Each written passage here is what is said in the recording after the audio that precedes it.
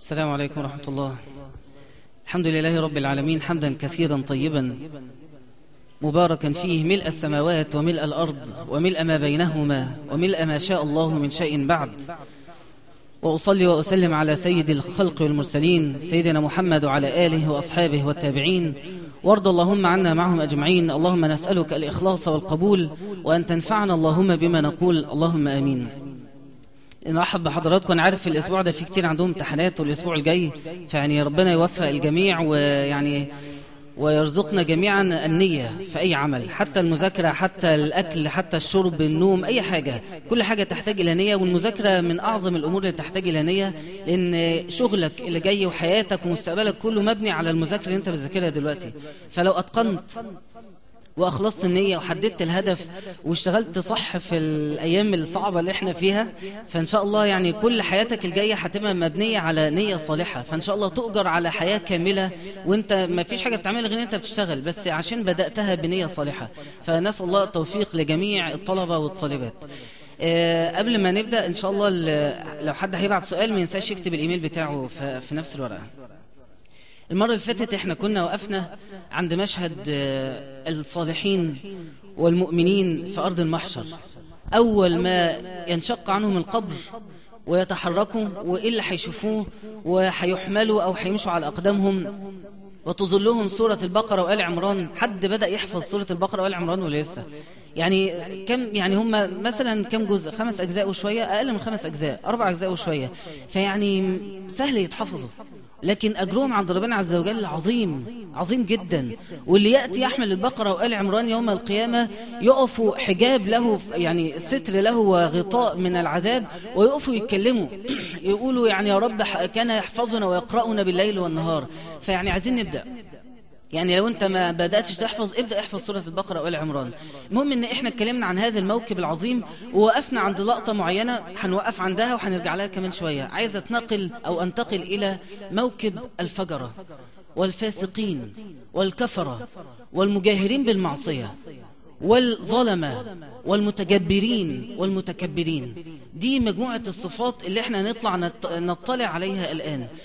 هؤلاء العصاة في قبورهم أول ما ينشق عنهم القبر، لو تفتكروا احنا قلنا أول حاجة هيروها، منهم من يخرج أعمى مش هيشوف أصلا ويظل تايه طول يوم القيامة، ومنهم من يخرج في حجم الذر من الرجال، يعني أحجام صغيرة جدا يطأهم الناس بأقدامهم المتكبرون، ومنهم من يقوم من قبره كما يقوم الذي يتخبطه الشيطان من المس، كأنه واحد ممسوس، كأنه مجنون قاعد بيهوي في يمينا ويسارا، لأنه كان يتعامل بالربا في حياته. فأشكال كثيرة جدا. أهل الكفر وأهل، هسمي الأسماء تاني على فكرة، وعايزك تركز قوي في العناوين اللي هقولها، لأن كل عنوان إحنا في بيننا وبينه تلامس. لما أقول أهل الكفر هيقوموا من قبورهم بالشكل ده، ما أقولش الحمد لله أنا مش منهم، لا، خلي بالك الكفر أنواع. في كفر بالله، كفر كامل بالله، وفي شرك مع الله، يبقى واحد بيعبد حاجة مع الله عز وجل، وفي كفر بالنعمة، إن واحد ربنا يديله ويروح يشكر غير ربنا. فالكفر أنواع ودرجات. فلما نقول أهل الكفر ركز فيها. لما نقول أهل الكبر وأهل التكبر خلي بالك. لما نقول أهل الفجر، أصحاب الجهر بالمعصية، الذين لا يستحون لا من الله ولا من الملائكة ولا من الناس ولا من صحابهم ولا من قرايبهم ولا من أي حد ماشي في أي حتة، يجهر بالمعصية ولا يبالي بنظر الله أو بنظر الناس. من أهل هذا الشكل اللي احنا هنتكلم عنهم.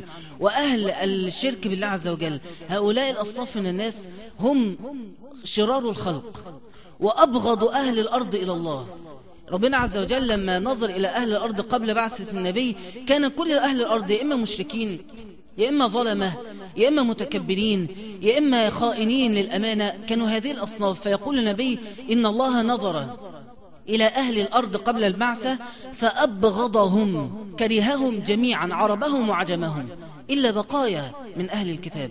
فابعد عن الأماكن والصفات والطباع والمواقف والكلام الذي فيه غضب الله ومقت الله عز وجل، نسأل الله العافية. فهؤلاء شرار الخلق وأبغض الخلق إلى الخالق. كيف يقومون من قبورهم؟ احنا قلنا من يقوم أعمى ومن يقوم في حجم الذر إلى آخره. فما أول ما يستقبلهم؟ خلاص قام وفوجئ أنه اتسخط في حجم صغير، فوجئ أنه هو مش شايف وقاعد بيتخبط. فما أول ما يستقبلهم؟ ينشق عنه القبر فيرى أرض غريبة كما قلنا قبل كده، لا مباني لا مرتفعات لا منخفضات، أرض لا ترى فيها عوجا ولا أمتا، وهو غريب تماما، فيش حد يعرفه ولا هو عارف أي حد. فلما يتيقن أنها يوم القيامة، لما يسمع أقوال الصالحين، خلي بالكم احنا قلنا في المشهد الأول كل واحد قبره ده صالح جنبيه واحد فاسد، هيقوموا جنب بعض، وبعد كده هيبدأوا يفترقوا فرقتين، فرقة المؤمنين وفرقة الكافرين. فأول ما هيقوم وهو في فزعه ويبدأ يسمع هذا يوم البعث هذا يوم البعث، والكلام يبدأ ينتشر في أرض المحشر، هذا يوم البعث، انتوا وصلتوا اليوم اللي انتوا كنتوا كافرين بيه، وصلتوا اللحظة اللي انتوا كنتوا مش بتستعدوا ليها. فأول ما يسمع هذا النداء هذا يوم البعث، وقد كانت يبشر في قبره من الملائكة بالنار، هو في قبره يعذب فيشار إلى النار، يفتح له باب إلى النار، فاكرين، وتقول الملائكة هذا مقعدك في النار، ده اللي مستنيك. فالرجل في قبره يعذب ويضيق عليه قبره وتختلف أضلاعه، ومما يرى من هول النار ومما يشم من رائحة النار ومما يحس من لهيب النار يقول ربي لا تقم الساعة. هو قاعد في قبره مرعوب مش عايز يقوم من قبر، هو يعذب لكن عارف ان عذاب الآخرة أكبر لو كانوا يعلمون، فيقول ربي لا تقم الساعة ربي لا تقم الساعة. ثم مكث الناس 40 اللي احنا اتكلمنا عنها، فيش أي حد يتكلم بأي كلمة. فأول ما يقوم ويعلم أن هذه هي الساعة التي كان يكذب بها، يتملكه الهول والفزع، الخوف، رعب، يبدأ في حالة من الخوف والفزع الشديد، ويقول يا ويلنا يا ويلنا يا ويلنا، لا ينطق بغيرها، يا ويلنا من بعثنا من مرقدنا، هذا ما وعد الرحمن وصدق المرسلون. ثم يأتيه، خلي بالك احنا كما أن أهل النعيم كل لحظة تمر يزدادون سعادة واطمئنان، واللحظة اللي بعدها يزدادون اطمئنان أكتر، أهل العذاب، أهل الغضب، أهل الفجر، أهل الظلم، أهل الكبر، كل لحظة تعدي عليهم يوم القيامة يزدادون غما فوق الغم، واللحظة اللي بعدها اليأس يدب أكتر في قلوبهم، وكل لحظة ربنا يديهم إحساس بالأمل ثم يطبق الأمل على رؤوسهم حتى يزدادوا غما بغم. وهم في هذه اللحظة استقبل الفزع والخبر المخيف، هذا يوم البعث، وبدأ يزداد بالهول ويشعر بالهول والغم، فيفاجأ برجل يقترب منه، كتلة من الظلام والكآبة والغم قاعد بيقرب منه، ورائحة منتنة أشد ما تكون الروائح المنتنة. عارف ريحة الجيفة لما حيوان يكون ميت وشمم ريحته، ريحة لا توثقها. عارف ريحة الزبالة لما تبقى متكومة، ربنا يعافينا وإياك، متكومة فوق بعض بس وتزها، الريحة اللي بتهب منها رائحة أشد فظاعة ونتن من هذه الروائح الخبيثة. فيأتي إليه رجل كريه المنظر منتن الرائحة، فيقول له بصوت غليظ هل تعرفني؟ واحد لسه طالع من القبر من عذاب، آلاف السنين من العذاب، وطالع في خضة ومش قادر يستوعب ان ده يوم القيامة، ان انا الان سانتقل الى نار خالدا فيها ابدا، فالفزع الشديد. ثم يأتي هذا الرجل بهذا المنظر الكريه يقول له اما تعرفني؟ يقول لا والله لا اعرفك، غير ان الله قبح وجهك ونتن رائحتك. فيقول له، يعني هو بقى الرجل كأنه اتبسط من الإحساس اللي ألقي في قلب هذا العبد الفاجر، فيقول له نعم أنا عملك السيء، أنا عملك الفاسد، فاكرني؟ بص عليا كده، تأملني كويس قوي، شايف النظرات، شايف الخيانة للأمانة، شايف الغش، شايف الصحوبية للبنات، شايف الحفلات اللي حضرتها متمثلة كلها في جسد هذا الرجل المنتن الرائحة الكريه المنظر. فيقول له أنا عملك الفاسد، لطالما ركبتني في الدنيا. عارف يعني ايه ركبتني؟ يعني كل ما أحب أعمل حاجة بعملها. يا عم حرام، خلي بالك مش مشكلة، لسه قدام العمر طويل، يا عم اتقي الله، الفلوس دي حرام برضو مش مشكلة، يا عم الكلمة دي خلي بالك منها، معلش يعني دي كلمة جت على كلمة. فالاستهانة بالمعصية، لطالما ركبتني في الدنيا، كل ما تهوي نفسك حراما تركبه وتتحرك إلى الحرام، تزهق منه وتسيبه وتروح لحرام تاني، خطر خطر. يقول لطالما ركبتني في الدنيا فاليوم أنا أركبك. فتلقى الأحمال والأوزار والآثام على ظهره، يعني في لحظة هو طالع من القبر فيه ما فيه من الغم، فيفاجأ أن أحمال من الكيلوغرامات، آلاف الأوزان توضع على رأسه ويحملها ويتحرك بها. على فكرة بقى الآيات الآيات من القرآن والأحاديث الصحيحة في صحيح البخاري ومسلم تثبت هذا الأمر حقيقة لا مجاز. يعني ما تجيش نقول يعني هي شكلها هتبقى كده، لا، هي هتكون كده صدقا من الله عز وجل. يقول الله: وهم يحملون أوزارهم على ظهورهم. في أي شكل يديك إيحاء أن الكلام ده ليه معنى تاني؟ يحملون أوزارهم على ظهورهم ألا ساء ما يزرون. شايل ذنبك على ظهرك إن لم تتب منه. لو ربنا ما غفرش لك وسامحك، وانت لو ما بدرتش بالتوبة الآن، يأتي الذنب يحمل على قدر ذنبك، على قدر هذه الحمولة. يقول الله: ومن يغلل، من يسرق، من يأخذ شيئا ليس حقا له فيأخذه، ومن يغلل يأتي بما غل يوم القيامة. هيجيبها يشيلها. فيقول النبي صلى الله عليه وسلم موضحا في حديث صحيح مخيف، يقول: لا ألفين أحدكم. بيقول للصحابة رجاء، مش عايز أشوف حد منكم في المنظر ده، لا ألفين أحدكم، مش عايز أقابلكم بالشكل ده، الله يخليكم ما حد قابله بالمنظر ده. لا ألفين أحدكم يجيء يوم القيامة على رقبته بعير لها رغاء، شايل بقرة لها صوت ولها رغاء، قاعدة شايلها حية على ظهره، فيقول: يا رسول الله أغثني. تعرف المشهد ده معناه إيه؟ واحد سرق بقرة وأخدها وذبحها وأكل لحمها واستطعمها وأكل ولاده، حس إنه عمل إنجاز، حس إنه عمل حاجة كبيرة أوي. واحد عرف يسرق، واحد عرف يغش اللي قدامه فخد من وراه فلوس حرام، ومروح بقى موسع على أهل بيته، يأتي يحملها. لا ألفين أحدكم على رقبته بعير. المأساة في هذا المشهد أنه يرى رسول الله. أنت متخيل؟ طلع من قبره وفوجئ بالأحمال بتترمى على ظهره وشايلها وبيتحرك بصعوبة وظهره متني، وهو في هذا الكمد يرى من بعيد رسول الله. إيه إحساسك لما تشوف الرسول وأنت شايل ذنبك؟ ايه احساس الامل اللي هيك؟ مش بقول لك كل شويه ربنا يبعث الامل في قلوبهم ثم يخسف بهم الارض، يجيب لهم احباط ليس له حدود، فيرى رسول الله من بعيد يتمنى خلاص بقى ده الرسول، يعني هو اللي ممكن يشفع لي. يا رسول الله اغثني. واحد بيستغيث برسول الله صلى الله عليه وسلم.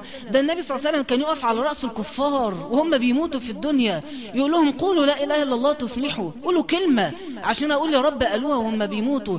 ويخاف على الانبياء، يخاف على اصحابه، يخاف على أقاربه، ويتمنى كل واحد يموت ميتة صالحة. فيأتي هذا الرجل: يا رسول الله أغثني.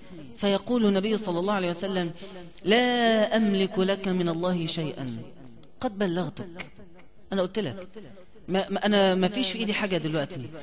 يقول النبي صلى الله عليه وسلم: ولا ألفين أحدكم يأجيء يوم القيامة على رقبته فرس له حمحمة، فرس حصان له حمحمة، صوت الحصان حي، قاعد بيرفص وانت مجبر تشيله وهو بيحاوح عشان يقع. يعني مجهود حتى في حمل هذا الذنب. وكل ده بيتكلم في ايه؟ في معصية واحدة، مش واحد له ذنوب ومعاصي. فيأتي بفرس له حمحمة على رقبته يقول: يا رسول الله أغثني. فيقول رسول: لا أملك لك من الله شيئا، ألم أكن بلغتك؟ فيقول: نعم. فيقول: قد بلغت، خلاص ما أقدرش أعمل لك حاجة.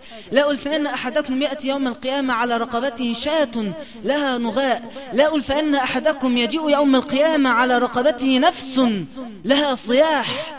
الذين يقتلون الناس بغير حق يأتي على رقبته هذه الأنفس. طب لو واحد قتل 1000، لو واحد قتل 12,000، لو واحد قتل 50,000 وقتلهم بعد تعذيب وبعد إهانة وبعد تسخير وبعد ذل لا يعلمه إلا الله، ويقول له اسجد لفلان ويقول له اركع لفلان، فيحمل الآلاف المؤلفة من البشر على رأسه وعلى رقبته لهم صياح، كلهم يلعنونه ويسبونه، وهو يحملهم على رأسه ويتحرك بهم وعنده أمل. الكاذب الخاين المجرم، تخيل يجي يوم القيامة لسه عنده أمل. هكذا نفوس الظلمة، يجي لحد آخر لحظة حتى هو في يوم القيامة شايف أنه يمكن يعرف يخلع من الموقف اللي هو فيه. يا رسول الله أغثني. فيقول الرسول متأففا: لا أملك لك من الله شيئا. لا ألفين أحدكم، كل ده حديث صحيح، يجيء يوم القيامة على رقبته رقاع تخفق، هدوم شايلها قاعدة بتتحرك مع الهواء. انت ممكن تحس يعني الهدوم وزنها خفيف، فيعني تبدأ تركز ايه يوم ما اسرق حاجة وزنها خفيف عشان لما اجي اشيل مش شيلش حاجة تقيلة. والله ده مسكين اللي يفكر كده. في ناس على فكرة بتفكر كده، في ناس بتتعامل مع ربنا بمقياس ايه، هشوف على قد الذنب هعمله. يعني خلي بالك بقى، حجم الذنب ووزنه على حجم الخيانة، مش على انه ذنب صغير ولا كبير. الشاب اللي خاطب واحدة ودي أمانة ويتعامل معها كأنه بيتعامل مع مراته ويفعل بها ما يفعل من الحرام، دي خيانة، خلي بالك، دي خيانة. البنت اللي أهلها أتمنوها واثقين فيها، لا بنتنا لا ممتازة ونازلة رايحة جاية مع واحد وبيحبوا بعض وبيخرجوا بيعملوا حاجات حرام، خيانة للأمانة. حجم الذنب ما تجيش نقول أنا عملت إيه، ده مسك إيدي بس، حجم الذنب بحجم الخيانة. ما يجيش واحد في الشغل أصحابه زملائه مؤتمنينه وهو أتريق قاعد يوقع بينهم ولا بيغشهم ولا بيخدعهم، خيانة. يا أيها الذين آمنوا لا تخونوا الله والرسول وتخونوا أماناتكم وأنتم تعلمون. خلي بالك، حجم الذنب على حجم الخيانة. لما يجي مثلا النبي صلى الله عليه وسلم يعظم من جريمة الزنا الفاحشة ثم يقول 3 لا ينظر الله إليهم يوم القيامة ولا يزكيهم ولهم عذاب أليم. عارفين مين منهم؟ مش أي زاني، الزاني بحليلة جاره، اللي يزني بزوجة جاره أو مثلا ببنته أو يعمل معها علاقة حرام، لأن الباب في الباب، فالخيانة أعظم، فالذنب أعظم. ذنب الزنا عظيم وكبيرة، وذنب الزنا بالخيانة أعظم وأكبر جرما عند الله. فما تبصش إن الذنب اللي أنت بتعمله، بص لخيانة هذا الذنب. واحدة زميلتك بتتعامل معاك بثقة وأول ما تتضاير تقعد تتأمل في جسمها أو تقعد تتكلم على واحد صاحبك عنها، خيانة. احذر الخيانة. حجم الذنب عند الله ووزنه في الحمل يوم القيامة على قدر الخيانة لهذه الأمانة. يقول النبي صلى الله عليه وسلم في شكل آخر من أشكال الذنوب التي يحملها هؤلاء، يقول من ظلم قيد شبر. لو واحد بيبني في أرض وراح خد شبر بص قد كده الشبر، راح بس زود شبر في العمارة بتاعته، من ظلم قيد شبر من الأرض طوقه من 7 أراضين. يعني هذا الشبر يتحفر له تحت 7 أراضين ويخرج طوق يتربط بصاحبه، فكل ما يتحرك هو بيجرجر تحته إيه؟ الأراضين كلها، عشان يتحرك خطوة في أرض المحشر يجر الأرض معه ولن يستطيع، فيقعد يكابد في جرها ويعذب بهذا العذاب طول ما هو واقف في أرض المحشر يوم القيامة. الناس اللي دلوقتي قاعدين بياخدوا من أملاك الدولة، من ممتلكات الآخرين، ويبنوا شايفين دي شطارة، ويبني ويطلع يجري وحاسس إنه كده عمل إنجاز. احذر، المال الحرام يعني مما لا يعفى عنه يوم القيامة، خاصة لو كان من ممتلكات الآخرين أو ممتلكات الدولة. يقول النبي صلى الله عليه وسلم في شكل آخر من أشكال الطوق والعذاب والحمل من الذنوب، يقول ما من أمير 10، الناس اللي أمل حياتهم يبقى وزير، يبقى حاكم، يبقى محافظ، يبقى رئيس حي، ياخد منصب، اللي حاسس ان دي أمنية ونفسه يوصلها ولما بيوصلها يتطلع للأحسن منها. يا أخي إن الإمارة في الآخرة كما أخبر النبي خزي وندامة. عارف هيأتون كيف يوم القيامة؟ كل الأمراء. وهقول لك حاجة مهمة جدا في هذا المعنى، تلاقي من الصحابة من مات على فراشه قريرا غدا ألقى الأحبة محمدا وصحبه، سيدنا بلال. سيدنا عمر يقول لا أدري بأي شيء أقابل ربي، وخايف هو بيموت، رغم أن سيدنا عمر كما نعلم أعظم عند الله مكانة من سيدنا بلال. طب ليه ده مات كده وليه ده مات كده؟ ليه نجد في الأنبياء يوم القيامة من يقفون مرعوبين نفسي نفسي، ونجد آخرين مطمئنين وهم أقل درجة من الأنبياء؟ كل إنسان، اسمع بقى، كل إنسان حمل أمانة آخرين مساءلته أمام الله أعظم. سيدنا العباس بن عبد المطلب يروى عنه أنه رأى سيدنا عمر في المنام بعد مقتله بسنة، بعد استشهاده بسنة، فيقول له ما فعل الله بك؟ فيقول ما فرغت إلا الآن من الحساب، يدوب لسه مخلص حساب، رغم أنه سيدنا عمر فيما بينه وبين الله هو أعظم الناس، لكن في رقبته رعية. الأنبياء في رقابهم رعية، فهم مسؤولون عن رعاياهم، فعشان كده تلاقيهم شايلين الهم أكتر حتى في لحظاتهم الأخيرة، وإن كانوا وهم فعلا أعظم مكانة عند الله. تعال بقى ارجع للغلابة اللي زينا، اللي احنا عبادتنا أقل وصالحنا أقل وإيماننا أقل منهم، وتلاقي فيه تنافس على المناصب. يقول النبي أول شكل هتقابله يوم القيامة في هؤلاء الحكام على اختلاف مناصبهم، يقول ما من أمير 10 مدير تحته 10، ده يعني أقل رقم، يعني طبيعي انه بيبقى تحته 100 200 ألف 2000 مليون. ما من أمير 10 إلا يؤتى به يوم القيامة ويده مغلولة إلى عنقه، يجي متربط. هكذا يتحرك يوم القيامة، ولا يفكه من غله من هذا الأسر اللي هو فيه إلا شهادة الناس بأنه كان أميرا صالحا. يجي كده يقف ويفضل مغلول في يده إلى عنقه طول يوم القيامة لحد ما يجي عليه الدور في الحساب، ثم يفك هذا الأسر أو يقذف به في النار والعياذ بالله، حسب الناس هتشهد له أو هيشهدوا ضده. فيعني زي ما يقول الصالحين: فر من الإمامة فرارك من الأسد. لما تلاقي منصب في أي حاجة إن لم تجد في نفسك الكفاءة الحقيقية وما تلاقيش حد حواليك أقدر منك إلا تتقدم، غير كده تفر منها فرارك من الأسد. أيا كانت المسؤولية احذر المسؤولية، ولما تقع فيها، وعلى فكرة احنا متوقع مننا كتير في الفترة الجاية بعد 15 سنين كل واحد فينا يبقى له مكانة كبيرة. لما توصل لهذه المكانة تذكر هذا الحديث: يأتي به يوم القيامة يده مغلولة إلى عنقه. يقول الله: ولا يحملن أثقالهم، ذنوبهم حيشلوها، وأثقالا مع أثقالهم. واحد عمل حرام ودل الآخرين على الحرام، شجع غيره ان يعملوا الغلط، شجع غيره ان هم يقعوا في نفس الحرام، أثقاله هيحملها وأثقال الآخرين، الذنوب اللي ما عملهاش برضه هيشيلها، يبقى شايل ذنبه وشايل ذنوب الآخرين. وهكذا يقف في يوم كان مقداره 50,000 سنة يحمل أوزاره على ظهره. هذا أول ما يستقبل به العصاة. احنا سألنا سؤال: متى هأقابل ذنبي؟ انت هشوفها في هذا اللحظة، ولن أقابلها فقط، ولكن يحمل كل إنسان ذنبه على ظهره.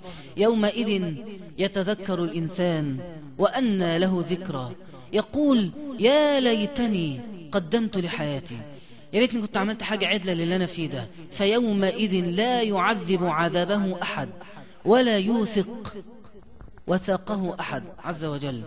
فتفتكن كل لحظة وانت قاعد بقى، الواحد ربنا عافينا ما نكونش منهم، قولوا أمين، لكن انت أو هذا العبد يحمل أوزاره على ظهره ويتذكر كل لحظة في حياته. هذه ذنوب الليل شايلها وعارفها، وذنوب الخلوات وانا لوحدي، ذنوب السجاير والشرب والبنات والحفلات، وذنوب الغش والخداع والمال الحرام وتضييع الصلوات، كل شيله على ظهري، وكل شيء أتذكره. يتذكر الإنسان وأن له الذكرى فيملأ الكمد قلوبهم. هفكرك كل لحظة تعدي ربنا بيزيد يأسهم يأسا فوق اليأس، فيملأ الكمد قلوبهم ويستشعرون بيأس كامل. خلاص هو الآن أنا إلى النار، وهو عارف كده، وهو في الطريق والناس تبدأ تتحرك. خلاص بقى أنا عايزك تتخيل المشهد الكبير من بعيد. الفجرة كلهم يتحركون من قبورهم يحملون أوزارهم على ظهورهم وفي عرق شديد، ويتحركون وهم يحملون هذه الأوزار. شافوا رسول الله: أغثنا، فأبى رسول الله أن يغيثهم، فيتحركون. فإذا مناد ينادي من بعيد من قبل الله عز وجل، يسمع صوته أهل المحشر جميعا، يقول: يا عبادي، طبعا كلنا عباد الله، يا عبادي لا خوف عليكم اليوم ولا أنتم تحزنون. يبدأوا يحسوا بالأمل، ويدخل الأمل. يقول النبي صلى الله عليه وسلم: فيرجوها الناس كلهم. كل اللي في أرض المحشر شايل هم يقول: بس أخيرا الفرج جه. كانت محنة شديدة في القبر واستقبال الآخرة، لكن أخيرا الفرج جاي. فيرجوها الناس كلهم. فيقول المنادي بعد ما ساب لهم الفرصة عشان يبقى عندهم أمل، فيقول المنادي يتبعها يقول: الذين آمنوا بآياتنا وكانوا مسلمين ادخلوا الجنة. فيمتلئون يأسا، يتجرعون اليأس، يبقوا كأن اليأس له طعم يذوقونه بألسنتهم. يدوق كده تحس ان اليأس ملأ ألسنتهم وأجوافهم وقلوبهم وعقولهم. لا أمل، لا مفر من الله. يقول الإنسان يومئذ أين المفر؟ انتهى، فيش أي أمل. وهم على هذا الحال طبعا الذين آمنوا بآياتنا وكانوا مسلمين، يعني آمن واقتنع ان ده الصح وأسلم نفسه لله، نفذ الكلام اللي هو آمن بيه، مش بس لا إله إلا الله وحياتي ماشية في طريق بعيد عن طريق لا إله إلا الله.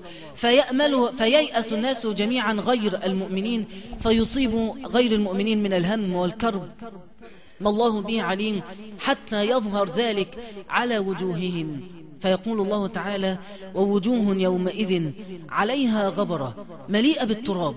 هو ماشي راسه قرب الأرض من كتر الحمل على ظهره وشايل بيتحرك، على فكرة لا يستطيع أن يلقي الحمل، هو مغلغل مسلسل في هذا الحمل وقاعد بيتحرك به، فالتراب يقترب من رأسه ويستنشق التراب. وجوه يومئذ عليها غبرة ترهقها قترة، آثار الظلمة والألم واليأس ظاهرة على الوجوه. وجوه يوم تبيض وجوه وتسود وجوه، لما واحد يتخطف مشه لدرجة السواد هذا حالهم. وجوه يومئذ باسرة، باسرة يعني عابسة، يعني مكشرين. تعرف لما واحد يقعد مكشر نص ساعة هيصدع، لما واحد يقعد مكشر 50,000 سنة رأسه هتحمل أي شكل من الألم. وجوه يومئذ باسرة، مش عارف يعمل حاجة غير أنه هو يكون على هذا الحال. تظن أن يفعل بها فاقرة، توقن على يقين كامل أن الله عز وجل سيفعل بها كل شر وكل هلاك. تظن أن يفعل بها فاقرة. اوعى تفتكر ان ده نهاية المشهد للعصاة، الموضوع يزداد سوءا على قدر معاصيهم. اللي فات هؤلاء أهل الفجر، أهل الفجر أهل الجهر بالمعصية، الناس اللي ما كانوش عمرهم بيتوبوا. هناك من هم أسوأ منهم حالا الظلمة، وهناك من هم أسوأ وأسوأ حالا المتكبرون. اسمع بقى المشاهد اللي جاية. قبل ما نحكي عن الظلمة والمتكبرين، دلوقتي بدأوا يتحركوا ويبدأ أهل الإيمان ينادى عليهم فيبدأوا يتحركوا في اتجاه بعيد يقودهم رسول الله صلى الله عليه وآله وسلم. فيتبقى في جنب آخر أهل الكفر وأهل الفجور معا. فيبدأ بعد ما كنت من شوية باصص لقيت على يمينك سيدنا فلان ومن بعيد شفت الرسول، فجأة يختفي الرسول من النظر. فجأة كل إنسان كان له نور قريب منك ينادى عليه فيبعد عنك. طبعا أنا مش بقول أنت، أنا بتكلم على الإنسان الفاجر.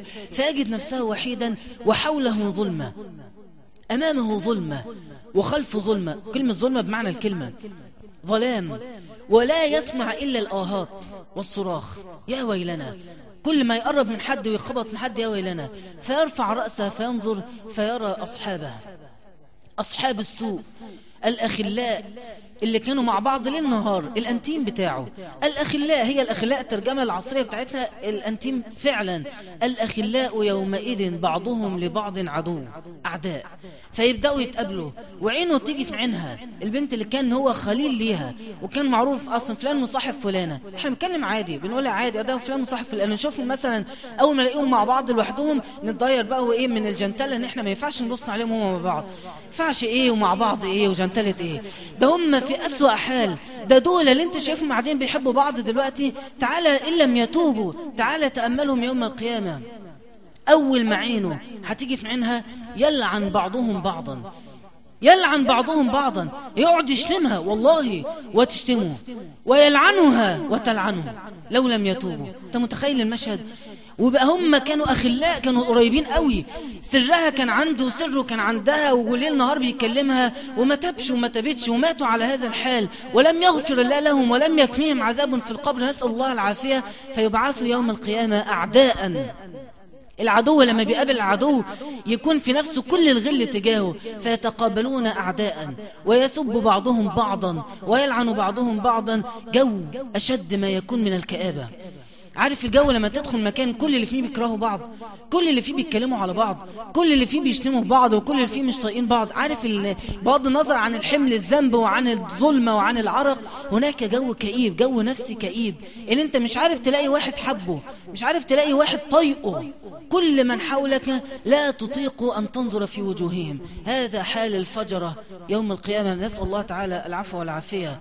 ويوم يعض الظالم على يديه، يقعد يعض في ايده، يقول يا ليتني اتخذت مع الرسول خليلا، يا ويلتى ليتني لم اتخذ فلانا، اهو اللي انا شايفه ده خليلا، يا ريت ما كنت قربت منه ولا عرفته. شوف بقى مين صحابك اللي انت تخاف تبقى ده شعورك تجاههم يوم القيامة.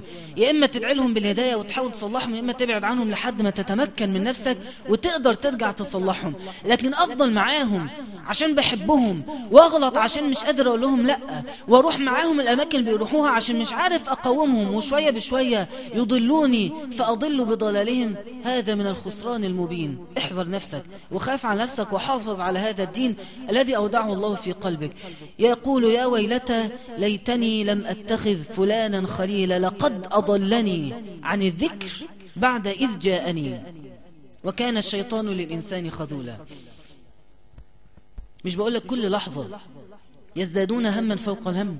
شوف يعني بعد الهم ده كله وشايل الإنسان شايل ذنب يفاجأ بأصحابه فيلعن بعضهم بعضا فيبدأ جو نفسي كئيب ينتشر بينهم في أرض المحشر فيتحرك موكب كله ألم وكله فسق وكله أهل معصية. تقعد تبص بقى المغنيين اللي ماتوا على الحرام، المشاهير، أهل المخدرات والمسكرات، السياسيين الظلمة اللي ماتوا هم ظلمة، انت شايفهم كلهم وجوههم كلها تبشر بالشر. لما تشوف قارون وتلاقيه قريب، واحد يشوف قارون ويلاقيه قريب منه يعرف ان هو معاه، يعرف ان هو معاه في مكانه وأنه في مكانه من الله. لما واحد يبقى في أرض المحشر ويشوف واحد زي فرعون ويشوف ما يفعل بفرعون يعرف ان هو قريب من فرعون في العذاب. لما واحد يبقى في أرض المحشر ويرى أبا لهب ويشوف أبو لهب اللي كان بيعذب النبي صلى الله عليه وسلم ويرى امرأته حمالة الحطب يشوفهم وما يحملون أوزارهم يعرف ان اليأس شديد وان الأمر عظيم. خلي بالك، يقول النبي وهذه من قواعد يوم القيامة يحشر المرء مع من أحب. أنت مع من أحببت، هكذا قال النبي. أنت بتحب مين؟ حط بقى في ذهنك أسماء. مين بتحبه؟ المغني فلان ولا المغنية فلانة ولا السياسي الظالم اللي انت عارف انه ظالم وعارف بس هو اصله كاريزما وكان يعني بيعجبني، انا عارف ان هو ضايع بس انا بحبه، يعني هو في حاجات ظريفة بتعجبني. خلي بالك، انت مع من احببت. اللي انت بتحبه ستكون معه. لدرجة النبي صلى الله عليه وسلم الصحابي اللي بيسأله يقول له يا رسول الله انا عملي قليل ونفسي ابقى معاك في الجنة، يعني اوصل لك ازاي؟ فقال النبي انت مع من احببت.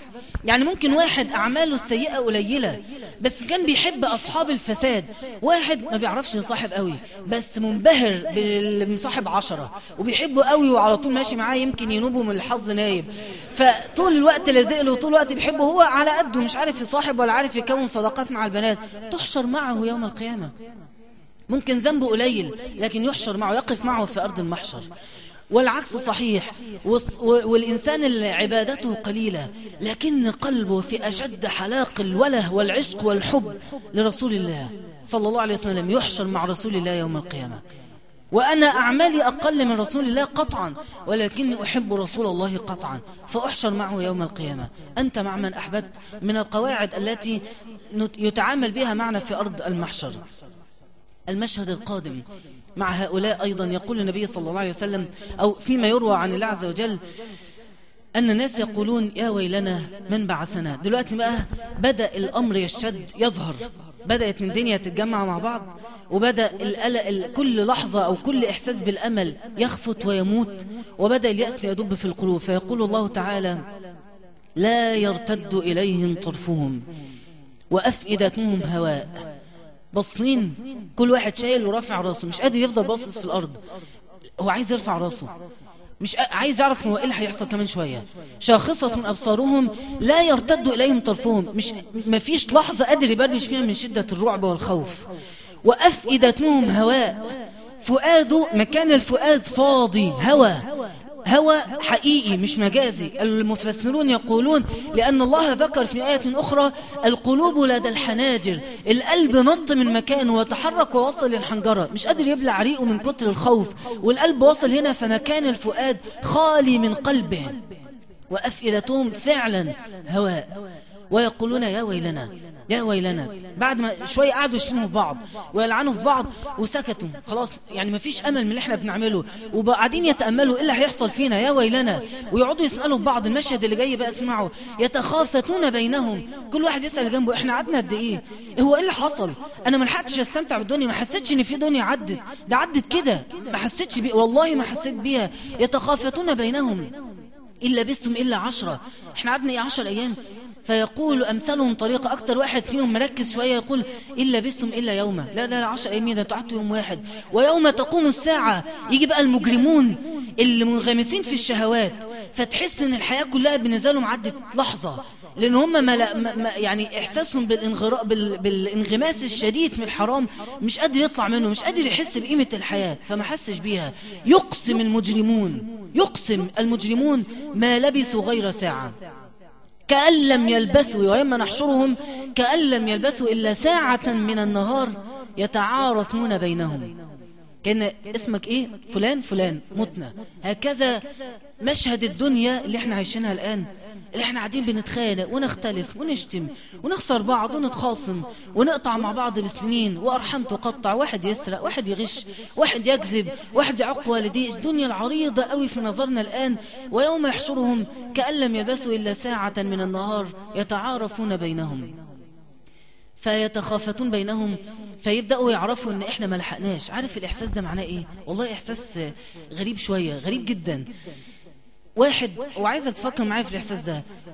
هم بيقولوا احنا ما لحقناش ناخد فرصة. هسألك سؤال، انت دلوقتي عندك 25 سنة 30 سنة، الحياة اللي فاتت انت حسيت ان انت أخدت فرصتك مع ربنا؟ جاوب على السؤال دلوقتي. لا ما خدش الفرصة، ما حسيتش. انا لسه مستني فرصة بقى ايه، اقرب من ربنا قوي. لحد دلوقتي بنقولها. طب افرض مت دلوقتي، نفس هذا الكلام سيقال يوم القيامة. رب انا ما لحقتش اخد فرصة. انت مش واخد بالك وانا مش واخد بالي ان الفرص كثيرة. كل رمضان فرصة، كل عمره فرصة، كل أذان تسمعه ويلقى في أذنك كلمة الله أكبر من الدنيا وما فيها فرصة. كل آية تسمعها، كل درس تحضره، كل موعظة تعدي عليك، كل واحد عرفت انه مات، كل واحد حادثة شفتها قدامك، هذه فرص. لكن هنيجي يوم القيامة أهل الحرام يقولون ما لحقناش ناخد فرصة. إحساسهم ان احنا يا دوب عشنا شبابنا، ويدوب عشت زي بقيت صحابي، اتخرجت اشتغلت زي بقيت صحابي، ما لحقتش، اتجوزت زي بقيت الناس، وبعدين خلفت عيال زي بقيت الناس، قعدت اربيهم كبرت، بعدين بقيت في منصب كبير ومعايا فلوس، مش ملاحق اركز، يا رب ما لحقتش افوق، وبعدين لقيت الموت جالي فجأة، يا رب ما لحقتش، يا رب نرد إلى الدنيا فنعمل غير الذي كنا نعمل. يبدأ هذا الأمل يدب في قلوبهم، ويقول الله لو رجعوا لعادوا لما نهوا عنه وإنهم لكاذبون. عايز أقول لك بقى من الآخر، بصوا، الإنسان اللي بيتوب هيتوب كل شوية، أو بمعنى آخر اللي بيتوب كل شوية هيقابل ربنا بيتوب، واللي بيأجل التوبة كل شوية هيقابل ربنا وهو بيأجل التوبة. الإنسان بين نوعين، يا إما مؤمن تواب مفتن تواب كل شوية بيغلط ويتوب، بس التوبة حاضرة في عقله وقلبه وذهنه، حاضرة في حياته. أنا تبت لحد النهاردة 1000 مرة مثلا، أنا تبت 100 مرة، أنا تبت 10 مرات، كل شوية في توبة. كل رمضان لازم أقف ولا نفسي بعيط، ولا نفسي رايحة أعتكف، ولا نفسي عايز أطلع العمرة، ولا نفسي متحمس للعبادة. كل فترة يا نفسي بروح دروس العلم، بتقطع فترة بس لازم برجع.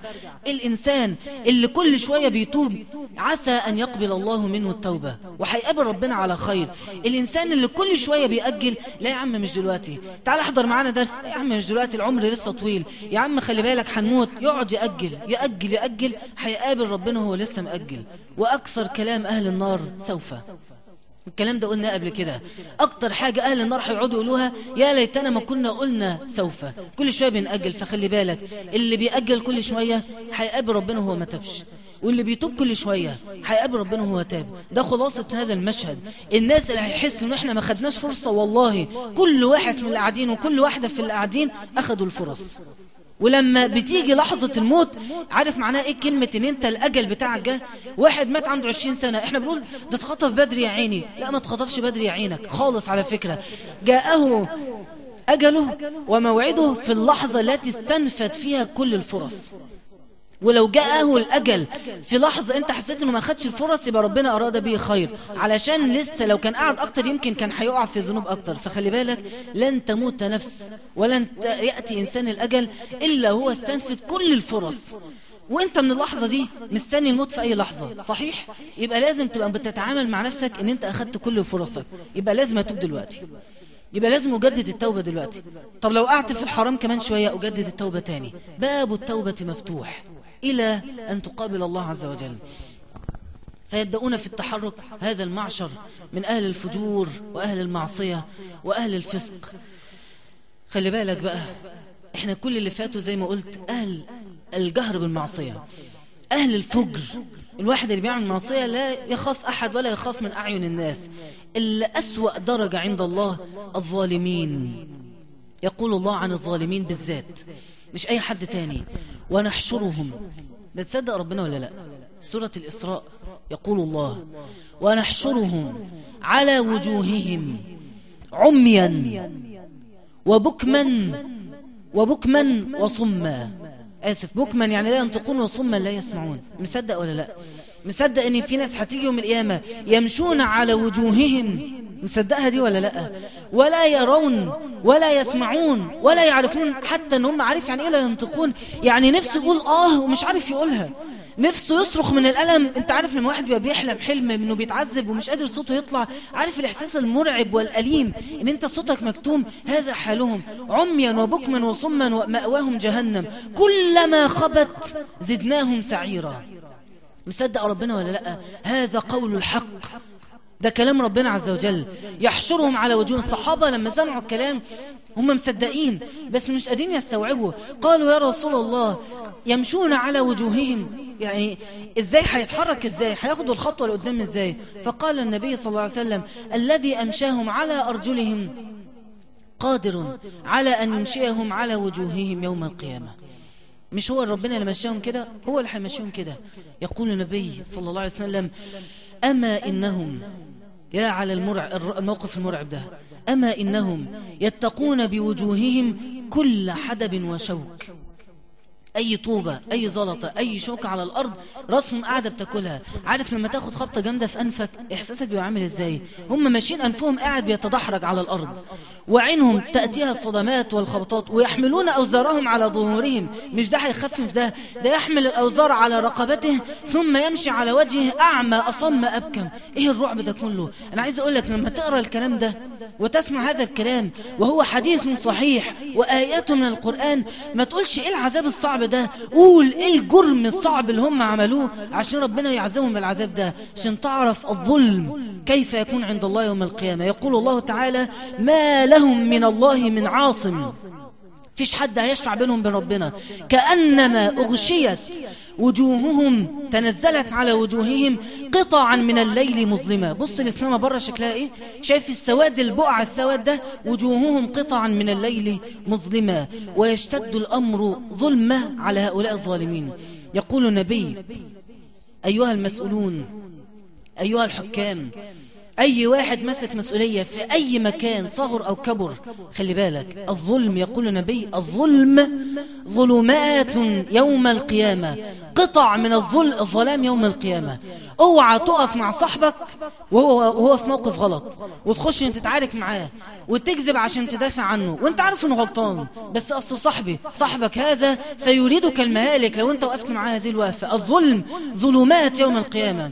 اوعى توافق اهلك ان هم يقطعوا الارحام، اوعى توافق حد ان هو يجي على حق حد، اوعى انت نفسك تظلم، اوعى يجي يوم عليك في من الايام. يا اخوانا والله احنا زي ما بقول كل مرة، احنا شباب ماشي، انت في كتير لسه ما اشتغلوش، هيجي عليك اوقات واعمال هتجد ان انت مخير ما بين الظلم وان انت ترضي الناس، وما بين ان انت لا تظلم والناس تهجرك، ما بين ان انت توافق على الظلم وتسكت عليه والناس تدي لك منصب او فلوس اكتر وترتقي بينهم اكتر ويتقال عليك ان انت فلان اللي ما حصلتش، وما بين ان انت تتشتم وتهان لانك ابيت الظلم ورفضت الظلم. خلي بالكم هتمر علينا، كل واحد لازم تمر عليها هذه الايام، وهذا الابتلاء لينظر الله عز وجل، ليعلم الله المجاهدين منكم ويعلم الله الصادقين ويعلم الله الكاذبين. لازم تبقى في مواطن تخلينا احنا نشهد على انفسنا هل احنا من الصادقين ام من الكاذبين.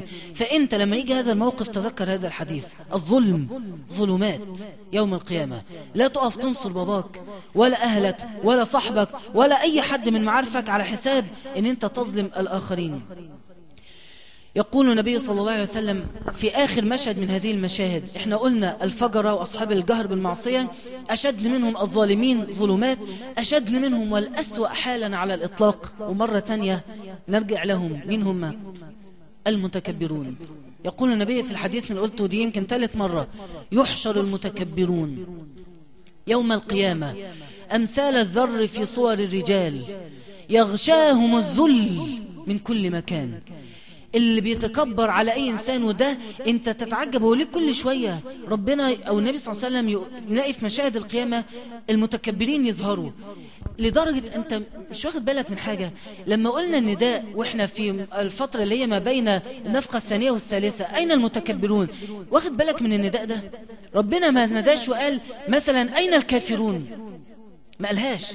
ما قالش أين تاركوا الصلاة، صح؟ ما قالش أين الكاذبون، والكذب من أكبر الكبائر. ربنا اختار صفة واحدة مشتركة بين هؤلاء جميعا، واختار أقبح الصفات وأبغض الصفات إليه عز وجل الكبر، فقال أين المتكبرون؟ فهؤلاء اللي شايف نفسه فلان ولا شايف نفسه ابن فلان، هؤلاء تتنزل الملائكة عليهم يقولون حجرا محجورا، يعني ممنوع عنكم أي أمل في أي رحمة من الله عز وجل، يغشاهم الذل من كل مكان.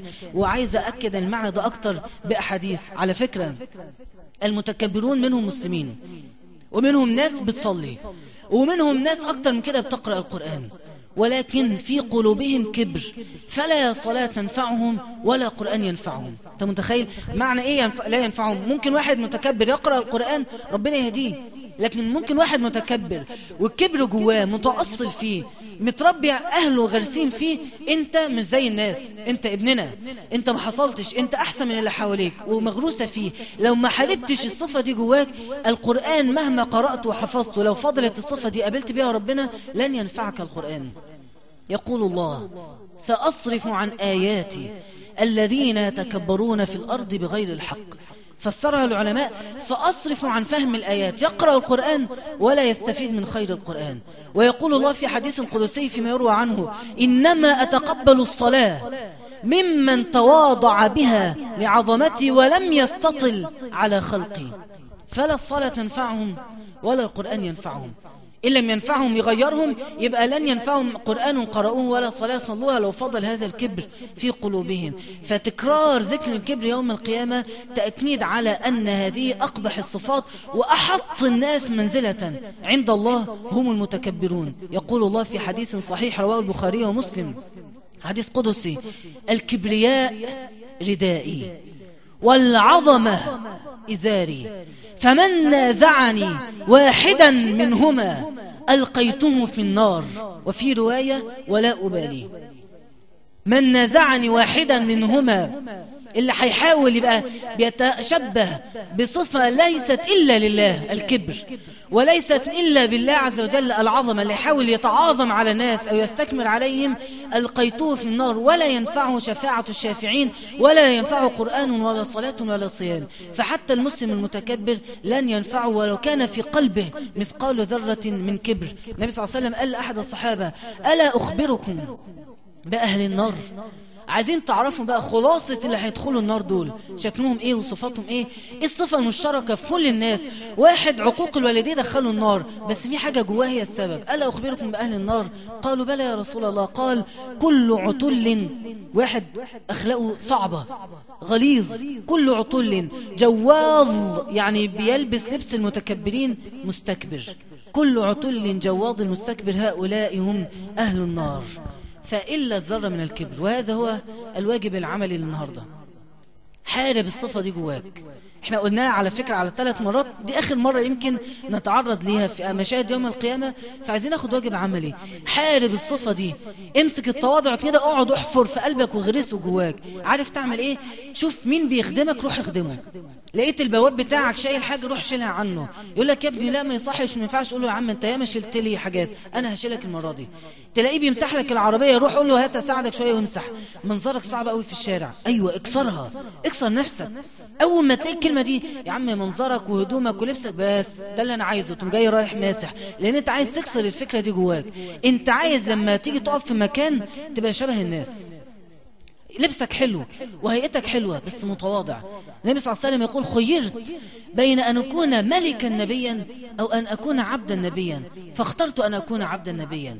ولما دخل عليه أحد المسلمين حديثا فهابه فقال: هون عليك، إنما أنا عبد آكل كما يأكل العبد وأجلس كما يجلس العبد. راح قاعد على الأرض وجابه وقعده وقلع العباية بتاعته فرشها له وقعده فوق عبايته صلى الله عليه وسلم. تواضع لله، ومن تواضع لله رفعه. الأسبوع ده أسبوع التواضع. واحد ينصحك اسمع، انت مش مقتنع قول له حاضر، ما تقوحش كتير عشان تكسر جواك حتة ان انا اجادل. كل ما حد مامتي تقول لي معرفش ايه، لا اصل، من غير لا ولا اصل، حاضر. خليك سلس، المؤمن هين اللين سهل. فتواضع، اخدم الناس. لما يجي واحد انت متعود وانت عارف مين اللي اول ما عينك بتيجي عليه بيقل في نظرك، بتحس ان هو اقل منك، تروح تبتسم له وتقول له ادعي لي. تقدر تروح لواحد انت بتحتقره بجد او حاسس ان هو اقل منك تقول له ادعي لي، اعملها. اكسر الصفة دي جواك. وتذكر قول النبي في معنى الحديث، صياغات كثيرة هقول لكم ملخصة في معاني كذا حديث: تحرم الجنة على من كان في قلبه مثقال ذرة من كبر، فإلا الكبر. وهذا هو واجب هذا الأسبوع. وصلى الله على سيدنا محمد وعلى آله وصحبه وسلم. أنا عايز، هو في سؤال واحد بس تذكرة كمان من السؤال، عايز بس أؤكد بالله عليكم، عايزين نكمل في هذا المكان الطيب والسيئة تعم. وأبوس إليكم يعني أرجوكم محدش يركن العربية جوه. وعايز أقول لكم حركة أو اكتشاف جديد اكتشفته النهاردة، إن في باب هنا بيدخل عليه رجل الأمن، في باب تاني برضو بيدخل، فاللي ما عرفش يدخل من هنا راح دخل من الباب التاني. فيعني يا ريت ما ندخلش. لو لقينا البوابة مفتوحة وما فيش راجل أمن نلتزم بالقرار والقانون واللائحة اللي أهل المكان حطوها وما ندخلش. رجاء رجاء رجاء، إحنا جايين نتقرب إلى الله، ومن أعظم ما يقربنا إلى الله احترام الناس وتقدير مكانهم. تذكرة أن بكرة الخميس، ومعلش مش هنقدر نصلي ركعتين لأن الوقت بيتأخر، وإن شاء الله قريبا الميعاد الدرس هيبقى المغرب، هنحدد إمتى قريبا جدا بإذن الله. وسؤال، لا في أسئلة هم بعد ما الأسئلة إن شاء الله نختم بالدعاء. هل أولياء الله الصالحين يستطيع الشيطان أن يدخل إليهم ويوسوس لهم؟ طبعا. النبي الله عز وجل ذكر هذا المعنى في آية: إن الذين اتقوا، سورة الأعراف في آخرها: إن الذين اتقوا إذا مسهم طائف من الشيطان تذكروا فإذا هم مبصرون. فأولياء الله الصالحين نعم يدخل الشيطان عليهم، فيش حد إلا ويدخل الشيطان عليه. حتى ربنا عز وجل ذكر على الأنبياء في معنى في آخر الآية: إلا ما من نبي إلا إذا تمنى إلا ألقى الشيطان في أمنيته. المهم إن الشيطان له تأثير حتى على الصالحين، لكن أثره عليهم ضعيف. المهم يعني خلاص كلام الشيطان موجود، لكن إن كيد الشيطان كان ضعيفا. ده المهم يعني. في نصيحة وكذا طلب الأسبوع ده جه على نتكلم على موضوع الحجاب ولبس الضيق من الملابس، من البنطلونات للبنات، والصور على الفيسبوك مع غرباء في القائمة الأصدقاء. طيب بصوا، يعني من أعظم الذنوب، هي مش كبيرة من الكبائر زي الإشراك بالله وعقوق الوالدين، لكن التبرج ذنب كبيرته أنه ذنب لا ينقطع. يعني لو واحد بصة ممكن ذنبه على قد البصة، لكن واحدة مش محجبة فهذا ذنب مستمر. ويوم ما تلبسي الحجاب، لو حصل لبست الحجاب ومن جواكي انت بتقولي أنا لبست الحجاب عشان اتجوزت، مش لبستين ندما على اللي فات ولا توبة على الحرام اللي كنت فيه، يبقى أنت لم تتوبي، يبقى لبست الحجاب والذنب القديم ما زال موجود. فلو في توبة يبقى التوبة الآن، مش هتوب لما اتجوز. مفيش حاجة اسمها هتوب لما يحصل كذا، دي متنافية مع مبدأ التوبة اللي هو الندم. الندم معناه أنا في اللحظة دي حسيت أن أنا عامل غلطة كبيرة فلازم أوقف، لكن هتوب لما يحصل، يبقى أنت مش صادق في هذه التوبة. والندم توبة، إن لم تندم لن تقبل هذه التوبة. فالبنات اللي بيلبسوا ضيق يتقوا الله في الشباب أولا، لأن فعلا يعني دي من أكثر الفتن والابتلاء في اللي احنا فيه، التبرج حتى للمحجبات. تبقى محجبة قوي ومغطية شعرها، والكشفة اللي هو أهم وأكثر تأثيرا في الشباب من شعرها، سواء لبس ضيق أو قصير أو قماش خفيف.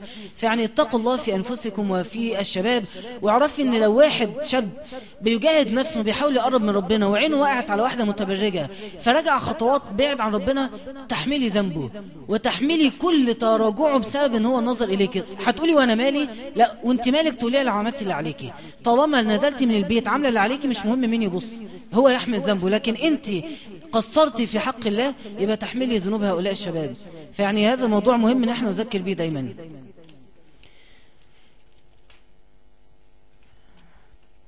لو حد جالي قال لي ان انا مصاحب فلانة وكنت مصاحب فلانة ودي معجبة بيا، المفروض انصحه ولا لا؟ ولو نصحته هيتخنق مني. طيب هو جاي بيقول من باب ايه؟ ما هو حاجه. طب كويس، السؤال ده كويس. حد جاي بيقول لك مثلا صاحبك وقاعد بيحكي لك وصاحبتي وزعلتني وقالت لي، وقاعد ايه بياخد رايك في هذه المسائل الدقيقه جدا. انا رايي ان انت لو خايف يتخنق منك لو نصحته تعرض عن هذا الكلام. لا انا ما اسمعش الكلام ده، مش هقعد اسمع كلام انا عارف انه كله غلط وتقول له معلش روح استشير حد تاني. فلو هو هيتخنق تحاول توصل له ان انت مستنكر هذا الامر ولو بقلبك، مش هتقعد تنصحه بلسانك لكن تستنكره على الاقل بقلبك. لكن مهم قوي ان احنا كشباب ربنا بيهدينا وبيقربنا منه، نحضر دروس، بنسمع كلام اللي بره ممكن مش بيسمعوه، يبقى شايلين على في قلوبنا هم الاخرين.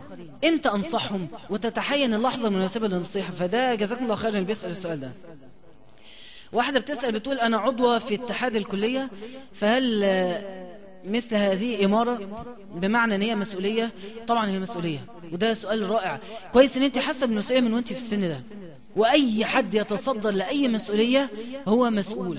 إمارة مش مسؤولة عن الدفعة كلها، عن الكلية كلها، لكن أنت في مسؤولية. يعني اعرفي في اللائحة إيه مهمتك وتؤديها حق الأداء.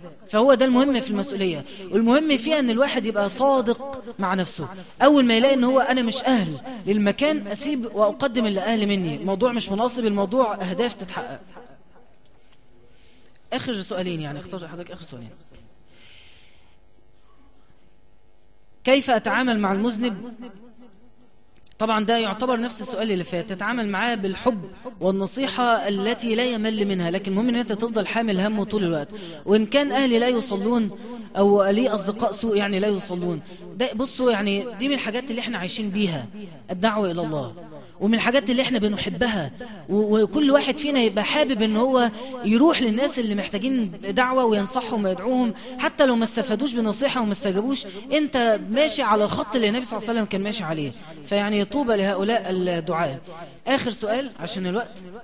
لو انا بعمل ذنب كل مرة بندم واتوب وارجع تاني، وتيقنت لدرجة اني تيقنت ان انا مش هبطله، بدعي ربنا يتوب عليا او يشفيني لاني حاسة انه مرض. طيب بصوا جميل جدا السؤال ده ونختم بيه. اليأس من نفسك طبيعي. انا في معصية معينة انا متأكد واحلف ان انا مش هعرف ابطلها، صح، لكن مين اصلا اللي بيخليك يوم ما انت مثلا بطلت حاجة تانية، مين اللي خلاك تبطلها؟ عشان انت عرفت تبطلها ولا ربنا هداك؟ ربنا هداك. لو انت فاكر في لحظة ان انا يوم ما بطلت السجاير ده عشان انا ارادتي قوية عرفت ابطلها، تبقى غلطان. انت اللي وفقك لان انت تبطل السجاير ربنا عز وجل. فبالتالي اليأس هنا فعلا ايأس من نفسك، لكن لا يأس مع الله عز وجل. فانت هتيأس من ايه؟ اذا كان اللي بيهدي ربنا فانت يأس من نفسك، يبقى الحل لعلاج اليأس ده ايه؟ اللجوء الدائم الى الله. ليل نهار تدعي ربنا وتيقن ان ربنا عز وجل هيوفقك.